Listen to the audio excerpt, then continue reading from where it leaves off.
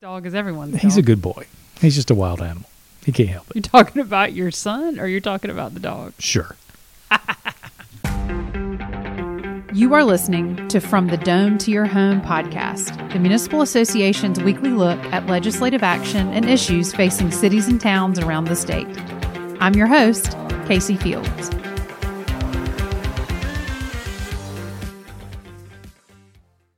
Scott, is it hot enough for you? Welcome to summer. Well, it's February the 23rd. You know, Casey, I don't dress according to the calendar. I dress according to the weather. Well, if you're my children, you don't dress. You just wear shorts and a T-shirt year-round. I wish I could do that. Shorts and a T-shirt. Man, I wish I could get 30 away. degrees, shorts and a T-shirt. Actually, we have a rule in my house. If it's 32 degrees or below, you're wearing pants. Just pants. Yeah, you can wear a T-shirt with like a hoodie or something, but you have to have something covering your legs, if it's 32 degrees or below. We had to make that across the board for all the boys in the friend group because it was like T-shirt, shorts, or die. It's so miserably hot outside. I mean, it's really not that bad. Ugh. It's also If it's 110 degrees below zero. As in they the always office. used to say, if it's this hot in February, what's it going to be like in August? Right. But we still haven't, I mean, we're still in winter. This is just fake spring. Chronologically, yeah. Meteorologically, we are, but Is this the La Nina? I don't know. The effects of El Nino or La Nina? I think it's La Nina. I don't know what that means. I don't know. I haven't looked at my meteorological update today. I've been turning a lot of people, all of my golfing buddies, I've been turning them away from their terrible other weather apps, and I'm turning them on the National Weather Service app. I didn't realize the National Weather Service had an app. Yeah, it's superior to this other stuff. You know why that you're looking at. I didn't know that is because I work with you, so all I do is say, Scott, I need an update on the weather. It's just like when a fire truck passes. The forecast discussion is my favorite part of the National Weather Service app. Scott, our trivia question this week is going to be quite easy for you. Okay. So I like to. Last week's was a little tough. It was, and I love to stump you because I feel like you know everything there is to know about municipal government. Didn't stump me entirely, but it like halfway. made me think. Yeah. So I will ask this question of our listener and you, and then we will give the answer at the end. Okay.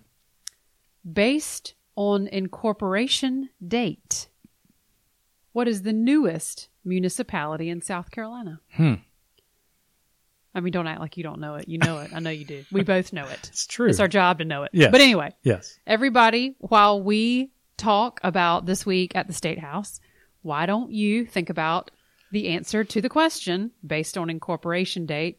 What is the newest municipality in South Carolina?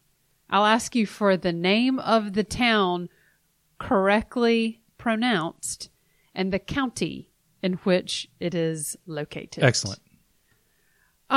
Scott, let's move on to what happened this week. A lot of movement on bills that are on the advocacy initiatives. Yes. Bills that are listed in our bills, topics, issues that are listed in the advocacy initiatives. Even with the floor time taken up in the House on the permitless constitutional carry bill. That's exactly right. Can you just in like 2 sentences, will you explain that to me? Because I thought last year they passed open carry. Yes. Which means what? You may carry your pistol on your hip. You don't have to conceal it if you have a concealed weapons permit. Okay. That's current law. All right. What is the difference between what is current law and what the House just passed yesterday? What the House passed yesterday would allow you to carry a pistol without any permit requirement or any training. All right. So me, who does not have a concealed weapons permit, yes, could walk around with a gun on my hip yes. and a holster. Yes. Not knowing how to use it, yes. how to load it, yes. how to do anything. I could do that. That is correct. And nobody would stop me. If the bill yesterday the House passed is signed into law, yes. Okay. It's got a long way to go. Right. But that's what they debated for several days. Yes. Okay. Let's talk about something. Let's start off with one of our advocacy initiatives, House Bill 3014. That is the Clementa Pinckney Hate Crimes Act. That is a bill that, in a different form, passed the House last year, but got 21. Yep. Mm-hmm. But got held up in the Senate Yes. during the second year of the legislative session. That's right. You were there this morning in the House Judiciary Constitutional Laws Subcommittee. Mm-hmm. Tell me a little bit about what went on and who you brought with you and kind of how all that came about. So Beaufort Mayor Stephen Murray came up and Who is also the vice president of the Association of South Carolina Mayors. of the club. He came up and testified on behalf and in support of the bill on behalf of not only the city of Beaufort, but on behalf of the town of Bluffton, the town of Hilton Head Island, city of Hardyville, town of Port Royal. All of those towns, all of those cities in Low Country have passed resolutions in support of hate crimes legislation. Okay. And prior to him coming and testifying this morning, he got permission from all of those mayors and councils to on their behalf say, yes, they support it as well, and here are the resolutions. That's great. So he did a great job, made some really good points, and really appreciated him. I think it loaned some support for the bill to the subcommittee members in particular and the sponsors of the bill. There's 60 some odd sponsors of that bill Right. that are sponsoring it. But to hear that, yes, all 271 cities and towns across the state support it as well by way of my testimony Right. on behalf of the Municipal Association, I think will hopefully lend some heft to it moving forward. Now, it's going to go to the full Judiciary Committee hopefully next week. Yep. They'll take it up, and then it'll get out on the floor. I expect that the House should be able to pass it, but it is not a given. Right. So mayors and council members need to be reaching out to their House members and saying, you need to pass this bill. We support it. It's important to our state for a number of different reasons that Mayor Murray laid out in his talk, and then also in a supplement to this very podcast, he will talk about it as well. Yeah, so that's what I'd like to do now. I'd like to cut to your interview with Mayor Murray and listen to him in his own words talk about why he testified and what he said during that, and then let's talk about it on the other side. Sounds great. Welcome, Beaufort Mayor Stephen Murray, to the podcast. We're so excited to have you in studio. Mr. Producer says you're our first, I think, elected official, certainly our first mayor in studio here. So, wow, welcome. I'm honored to be the first mayor on the podcast, and always. Well, you're not the first mayor to be on the podcast. Oh, in the studio. in the studio. Yes. Oh, physically here. Yeah, okay. Habib will yell at you if you try to claim. Yeah, I don't want to claim that you were first. I got you. Okay. No, excited to be here. Thanks for inviting me on. Love the Municipal Association and love me some Scott Slatton too, and Casey Fields, great person, and Casey Fields, and the whole MSAC team, and helping keep guys like me following the rules and leading our cities. Well, I appreciate that. We all appreciate it. We enjoy doing the work. But you helped us today. Today's Thursday. Tell us why you were here and how we asked you to give us a hand on a very important piece of legislation. Yeah, well, democracy is a team sport. That's right. Got an email, I guess, from you a couple of days ago about the hate crimes bill being placed on the Judiciary Constitutional Law Subcommittee. Yep. I like keep saying it because it's, again, it rolls right off. It's a mouthful. Yeah. So coming back up, City of Beaufort passed a resolution unanimously a couple of years ago in support of hate crimes bill, as well as the rest of municipalities in Beaufort County. So Hilton Head, Town of Bluffton, Town of Port Royal. We've all passed resolutions. We're all supportive of hate crimes legislation. Really think that, the bill as it stands is very pragmatic, both in terms of its reasonableness of enhancing penalties, but also the symbolism, I think. And now we're only one of 2 states in the country that do not have a hate crimes bill. Yep. And that's not a list we want to be at the top of, in that's my right. opinion. No, I agree. And, y'all passed that resolution several years ago in support of the original bill that the House of Representatives got passed. I think that was in 2021. It stalled in the Senate, And, of course, the House is taking another crack at it. And I feel confident that it should get passed out of the House again. The Municipal Association, of course, supports it. Our board of directors included hate crimes legislation as one of the association's advocacy initiatives. So, full Judiciary Committee should meet next week, and they'll take that bill up. Talk about, Mayor, if you will, some of the reasons that your council in particular, thought it important that the state pass a hate crimes bill.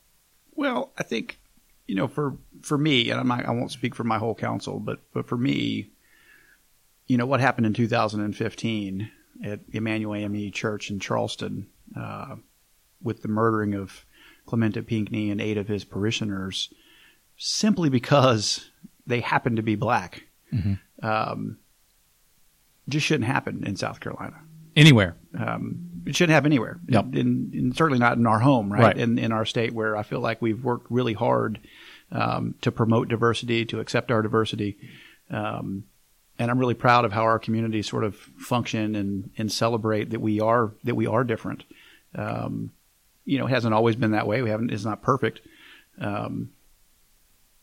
And unfortunately, if you look at Department of Justice stats or Southern Poverty Law Center stats, hate crimes seem to be on the rise.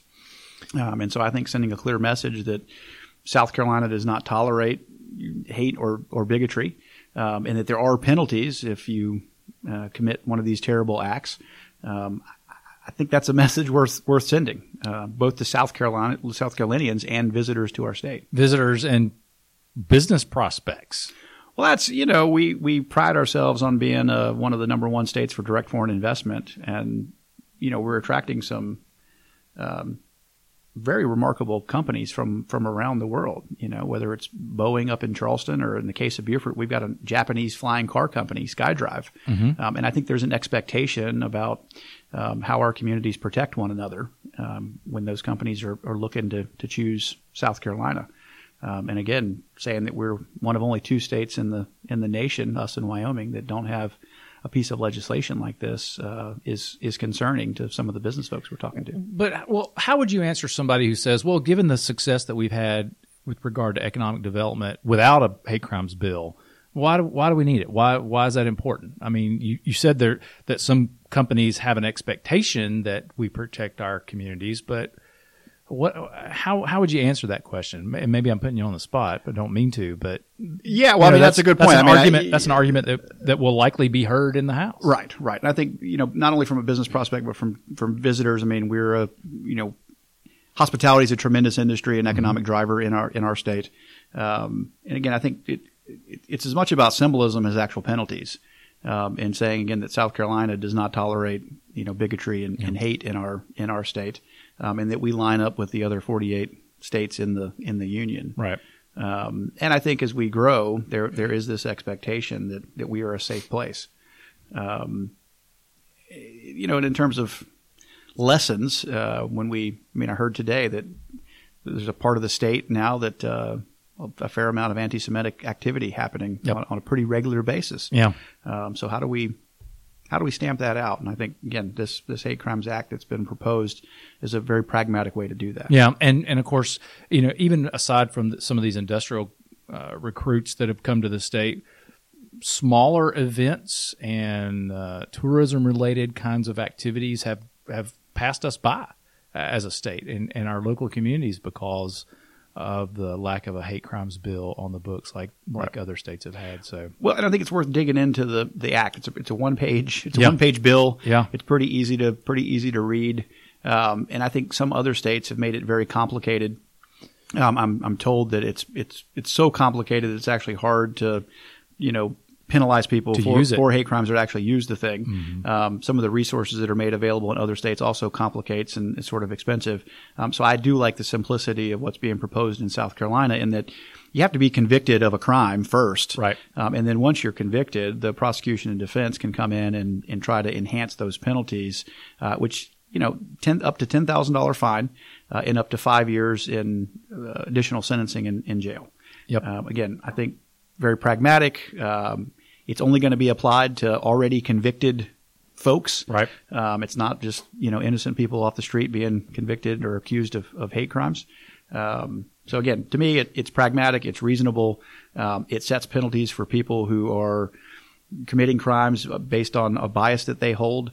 And I think it sends a strong message to the state, the nation, and the world that, again, this is not where we're not going to accept these things in South Carolina. Yeah, it's not attacking First Amendment rights. Right. I mean, it's a penalty enhancement of another crime. And I right in my comments, I was thinking, put yourself in the shoes of Senator Pinckney, right? He's in his house of worship. He's 45 minutes into a Bible study that he's done. How many years was he a pastor? His wife and 6-year-old daughter are down the hall in his office. And again, a young man comes in and fires off 70 rounds. Yeah. Over 70 rounds in a church. And that's a whole nother problem. Killing, 9 people simply because he's black. Yeah. And so we can talk about, the business aspect and why it might discourage investment. I mean, some might argue we might want to slow investment in certain parts of the state. Yep. We're growing so fast. I personally think you only need the moral reason. And the moral reason is that in America, and especially in South Carolina, I believe you have the right to be left alone, right, if that's your desire, in your pursuit of life, liberty, and happiness. And unfortunately, there are some folks that are infringing on people's rights because of their differences.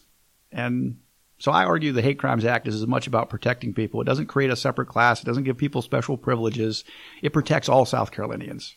And we have a moral obligation as policymakers to protect all South Carolinians, whether or not we agree with who they are or what they are or anything, right? Mm-hmm. That's liberty, and that's accepting each other as individuals. And I think that sentiment rang well with the subcommittee today and the other members of the House Judiciary Committee that were in attendance. Well, I hope so. And I hope listeners, now is the moment. Now is the moment for us to be reaching out to our House members, reaching out to our Senate members, and communicating why this is important. Because unfortunately, I think they only have, a small group of people maybe in their ear telling them one thing. But I'll just say it. It's a damn shame that South Carolina is one of only 2 states with Wyoming that doesn't have something like this in place, and it needs to change in 2023. Well said. Well said. Mayor, thank you for being here and talking about this particular bill. We're going to talk to you about some other things in the future, I know. So I appreciate you coming up and testifying in front of the subcommittee today. Great message. They heard it. And would encourage other elected officials to heed your words and speak to their legislators about their support for House Bill 3014. Well, thanks for having me on, and I'm sincere in my appreciation of Municipal Association. I've been in elected office 8 years now. I would not be nearly as successful. Our city would not be nearly as successful if it wasn't for the resources and the expertise and the counsel that the whole team here at MSAC provides all of us. And so, fortunate that we live in this great country and this great state and this great democracy. But how we play the game and how we follow the rules and how we get along and have civil debate is really important. And I'm, again, appreciative of those lessons that you continue to impart to us in the 274 municipalities across South Carolina. Thank you very much. Appreciate that. Having the local voices come to Columbia to share their support for legislation is key. Absolutely. And we talk about it all the time. It's just key. We do. We really do. I testified right behind Mayor Murray. Yeah, Mayor Murray let it off. He did. He was the very first speaker in the subcommittee this morning. But if it had just been me up there as the lobbyist for the Municipal Association, it would not have carried nearly the weight that it did with having Mayor Murray give his talk in front of it. Scott, you're an influential person up there, but I got to say, I think Mayor Murray really, really took it home. He did a great job. It was a unanimous vote of all the subcommittee members. And in addition to just the 5 subcommittee members, there were probably a dozen House members in there listening to the Testimony discussion, and- the yep. testimony, and of course there was no discussion amongst the subcommittee members because they all Yep. They all voted in favor. wisely and smartly support it. That's So exactly right. I'm looking forward to that thing moving forward. So that was one of the advocacy initiatives that moved. Another one, And I real mentioned quick- that to the subcommittee this morning. That Yes. that is one of our top priorities as an advocacy initiative. And So, the fact that our board of directors was disappointed that it didn't get passed 2 years ago, and they Yeah. decided to keep it on there. yeah, that kind of came to me as I was talking. Right. So I'm glad that I kind of tell. I was watching it, and you were like, "Let me just, I'm going to roll this out." I got to add something to what I just said. I'm gonna give besides this a little ditto bit of- what the mayor said. Yeah. Okay, so another priority of ours is the stiffer, higher penalties for trafficking fentanyl. Mm-hmm. And the Senate gave third and final reading to two bills, Senate 153, which is the trafficking Yep. bill, and Senate Bill 1, which is the homicide by fentanyl bill. Yeah. Both of those bills received third reading today, Thursday. Mm-hmm. So they will move over to the House Where will those go? for debate. Judiciary. Yeah. Judiciary. Judiciary's plate is filling up. It is filling up pretty quickly. So we're very pleased with how quickly and thoughtfully the Senate worked on fentanyl and how they got that moving. They also have the House bill. So the House passed their fentanyl, their Right. version, and now the Senate has a version. I would guess that those bills will end up, or a bill dealing with fentanyl, they could all be wrapped up into one once we're all said and done, but that something will end up, we'll get something this session on fentanyl trafficking. Yeah, I hope so. I guess now the question is who's going to take up the other's bill Right. first. Right. Will they expect the other to take theirs up and not, or will they Right. take them up simultaneously? I guess it just kind of depends on the mood and Well- if everybody's getting along with everybody. Look, ideally they would both take up each other's bills and move them forward, just so we can make sure that we get something passed. Right. Or agree kind of, Yeah. in an offline meeting, say, look, we like the language in the House bill better, or we like this. Why don't we just amend it with that one and, Sure. move it right along? Yeah. But because it is almost time to start talking about crossover deadline, both of the fentanyl topic bills have obviously made crossover. And when is crossover? It's the 1st of May, Not sorry, the 1st of April. It's not April 1.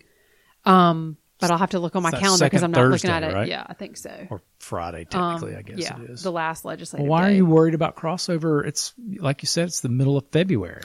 Because we've got some furloughs, we've got some budget weeks, and we're going to have some time is of the essence, Scott. Like you said, it might as well be June 1. It certainly feels like April outside. It does feel like April, but we're starting to look at the calendar now. It is becoming, because, next week is March. Right. So you have to start thinking about that in terms of legislative days. Yeah. That is why you hired me, the ultimate strategist. I didn't hire you. That You you're were here exactly before I right. got That here. is correct. You did That's not why you hire hired me. Well, yeah, good point. So another bill that we are supporting and that Erica Wright on our staff has been working on very hard is Senate Bill 31. That is the financial compilation, the option to provide a financial compilation the statement. less than audit. Right, the Yeah. less than audit for cities that have under $500,000 in Recurring revenues. Right. Mhm. So that bill breezed out of subcommittee and full committee, and it is now on the floor. Yep. It was on the calendar today, but because of the rule in the Senate that a bill has to remain on the calendar for 24 hours before they can take it up, that will not be taken up until Tuesday. That's fine. Or eligible to be taken up until Yeah, Tuesday. that's fine. That bill was with several pages of Sure. brand new bills that were just out of committee. All of those bills were 24-hour appointed by Senator Corbin. He did that because Senator Shane Martin, who always makes sure that we're following the rules like we should in the Senate, was out of town. And I presume Senator Martin is in California because they're racing in California this weekend. I have no idea where he is. All I think that's know where is he's that at. Senator Corbin did a beautiful job in his the place. last set of races at the Auto Club Speedway. There used to be the California Speedway. It's a duplicate of the Michigan Speedway. They're going to tear it down. I appreciate you always It's- working in some sort of race talk. It's between L.A. and Palm Springs. That tells me we should probably take callers if this is going to turn into some No. sort of sports radio. Well, if you want to turn it into a race talk show, I'm happy to do that. I'm not. Don't worry, Mr. Producer. I'm not going to do that. Another quick thing I want to mention is that the House Ways and Means Committee finalized their version of the state budget this afternoon. That is very breaking news. So we don't have all the numbers. All we do know is that they followed the law that was passed in 2019 to fully fund the local government fund, and that is fully funded at the 5%. That's the limit. So Good. we will get any and all details out in the Dome on Friday and be available to answer any detailed questions maybe next week on the pod. Maybe we could have Joni on. We've gotten Do a segment with Joni. Gotten a number of worried questions about some provisos that were put into the budget earlier in the week. Right. I think we can confidently say that today those were removed. Yeah. So Scott, you attended a meeting of the House Judiciary Committee on Tuesday, and it was on bond reform. Yes. And this bill, one of several, H3532, both the Senate and the House have bond reform bills that are kind of competing.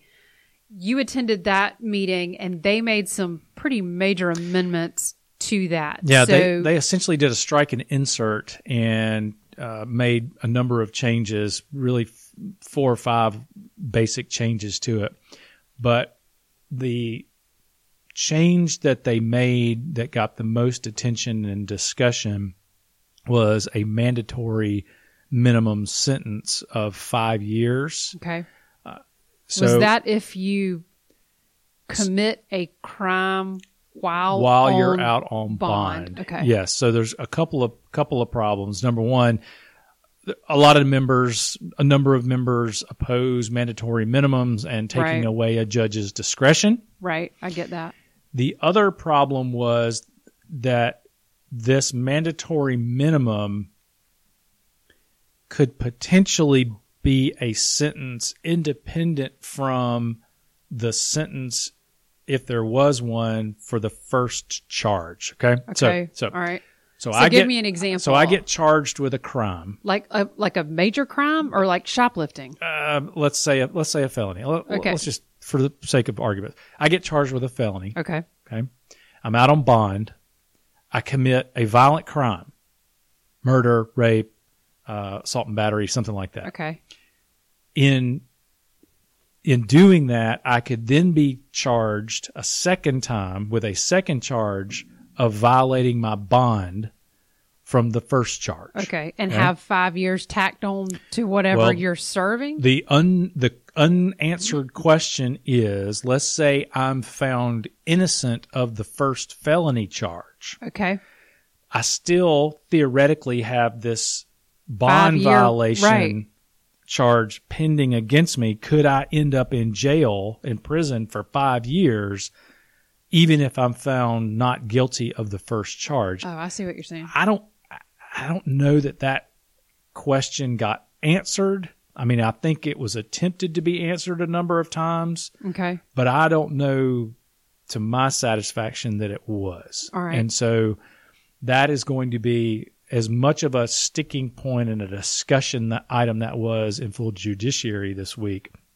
It will almost certainly be the same when this bill gets on the floor. Yeah, that will be a huge debate. There I will believe be some prolonged discussion around that one change that was made with that strike and insert amendment. Right. So you expect that's on the calendar. Okay. So next week, we assume that could be, assuming it doesn't go onto issue. The contested calendar. I would bet it's probably going to end up on the contested calendar. And the next issue in the House on the only other bill on the contested calendar is the Blaine Amendment bill, which they didn't take up this week. They took up the constitutional, the permitless carry. And is that how old? Let me go back to that for just a second, because I think people are. I think people are concerned. I think law enforcement is concerned. How old is can you get a concealed weapons permit when you're 21? I can't think of if it's 18 or 20. It's 21. You got to be 21 in order to get a CWP. This bill moves the age back down to 18, right? Did that amendment get I passed? think it did. That was on the floor. That was Beth Bernstein's amendment? No. Somebody else's. So here's the problem. Federal law prohibits you from possessing a handgun if you're not 21. You got to be 21 or older under federal law to possess a handgun. Okay. That is not the case in South Carolina. You only have to be 18. State law says... But doesn't federal law trump state law? State law says you can be 18 and possess a handgun. So you can own a gun at 18, but you can't drink a beer? Oh, yeah. Yeah. All right. Just like the old saying goes, I can go off to war and fight for my country, but I can't drink a beer when I get home in celebration of my service. You can't have a shot of liquor. Or beer either. So interesting. You remember? You don't remember. You're too young. Yeah, I was about to say. It was one of the very original. The 50s and 60s. It was one of the original Happy Days episodes. I mean, I know about Happy Days, but that was not really like a big thing. This is when they had Richie's older brother. I can't remember his name now. It was one of the very first episodes. Anyway, Richie goes to a fraternity party or something in high school, and he takes shots of beer. Right. And when his dad asks him, how many did you have? He said 70. Oh, so I'm thinking of a shot of beer. That's not a lot, but when you have 70, that's 140 ounces. That's a good bit. That's a good bit. That's a lot of beer. Scott, what else happened this week that we need to talk about or make anybody aware of? I don't know. You tell me. It was a busy week. I feel like that the temperature was not as, it got heated with permitless carry.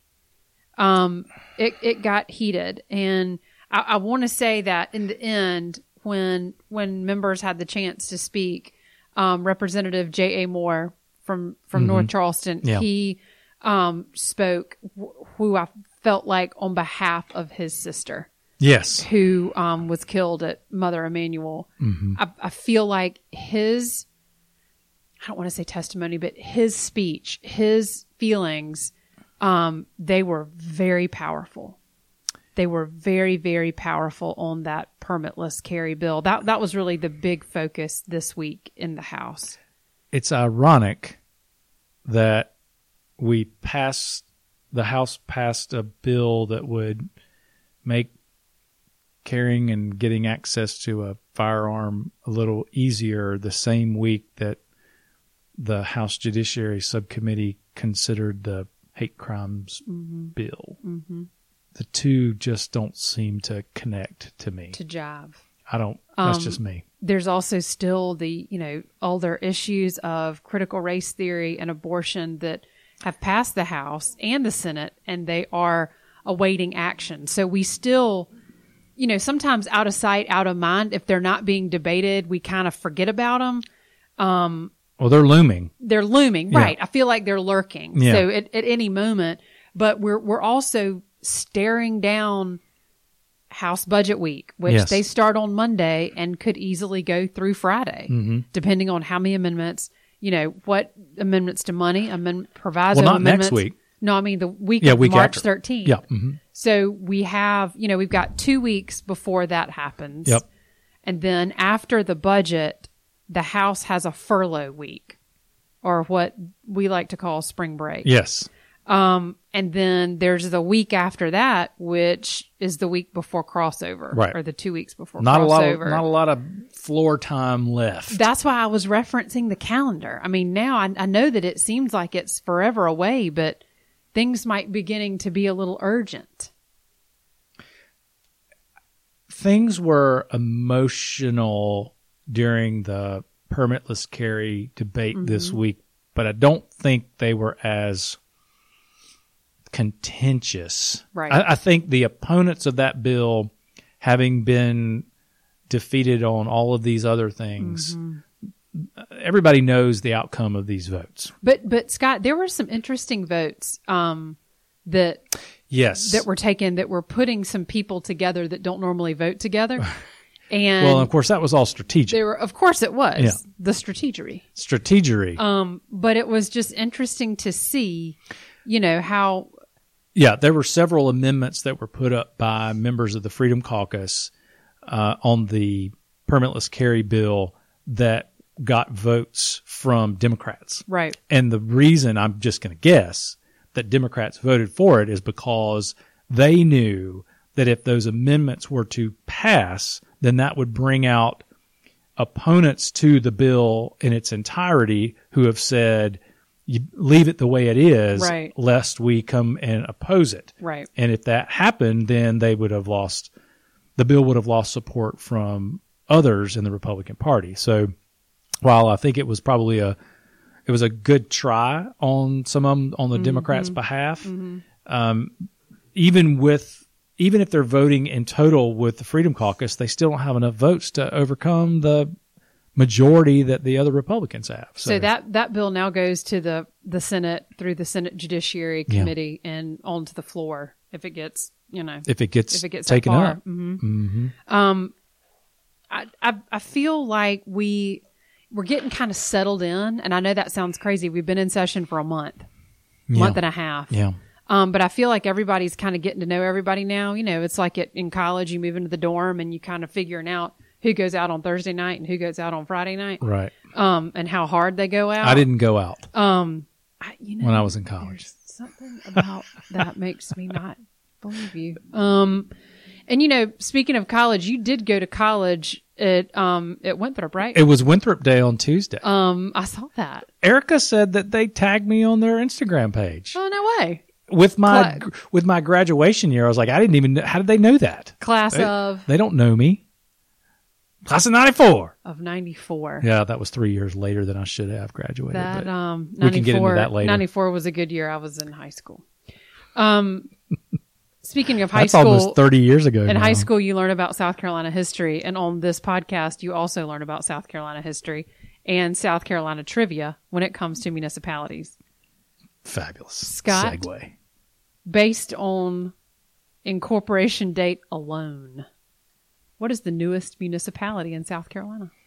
That would be the town of Van Wyck. Yes. And what county is that located It's in Lancaster County. Excellent. The community, according to Mr. Producer's research, has existed since the 1880s. Yes. But the vote to incorporate by the residents of that community did not occur until August 15th of 2017. Now, I noticed that you pronounced it Van Wyck. Let me give our listener an idea of how it's spelled. Van Wyck is two words. Yes. Van, capital V-A-N, Wyck, capital W-Y-C-K. Yes. Why is the Wick pronounced Whack? I can only tell you that when I used to be a field service manager and traveled about that part of the state, which is part of my territory, that's how the locals pronounced it. Okay. Just like, as we've said before, and as I just said, it's not Lancaster, it's Lancaster. Right. It's not McBee, it's MacBee. Interesting about Van Wyck, that was some people categorize it as a defensive incorporation because the community of Indian Land, which is a huge, booming area in the panhandle of Lancaster County, wanted to also incorporate. Okay. And Van Wackians, did not want to potentially be swallowed up by Indian Land. Okay. So while Indian Land had begun an incorporation effort, Van Wyck beat them to the punch and got incorporated. And then, of course, eventually the Indian Land referendum to incorporate failed. Really? When is the last time they tried that referendum? Do you remember? It would have been probably in that 2017, 2018 period. Okay. The same time as the Van Wyck was incorporating. Yeah. Okay. In fact, Van Wyck started their effort, and if any of those folks are listening, I'm pretty sure they started their effort after Indian Land began. Indian Land had talked about it for a number of years. And in fact, I'd gone and made several presentations to the Indian land community, interested people there right. about how to incorporate. Right. And so, but Van Wyck got their act together and got it done. There are several communities that our field service managers over the years have gone to Yeah. do the presentations because they're interested in incorporating. Yeah, absolutely. Yep. Scott, rapid fire. How many municipalities are in South Carolina? 271. Okay, very good. How many counties are in South Carolina? 46. You're amazing. You know so much. Look, those are easy. You learned those in the 5th grade. Yeah, no, you don't. Well, you learned about the counties. I don't know about the cities. Yeah, you learned the county song. And you I sang never, the county song. I'd never heard the county song before you sang it for me That's a, however long ago. that's a shame. You don't need it's to a shame repeat that I actually sang it, and it's a shame you didn't get it taught in the 3rd grade. Thanks for listening, everybody. We'll see you next week. Be sure to follow the Municipal Association's podcasts on Google Play, Apple Podcasts, Amazon Music, Audible, Spotify, and SoundCloud. Find the latest from the Municipal Association on Facebook, Twitter, Instagram, and the association's website, masc.sc.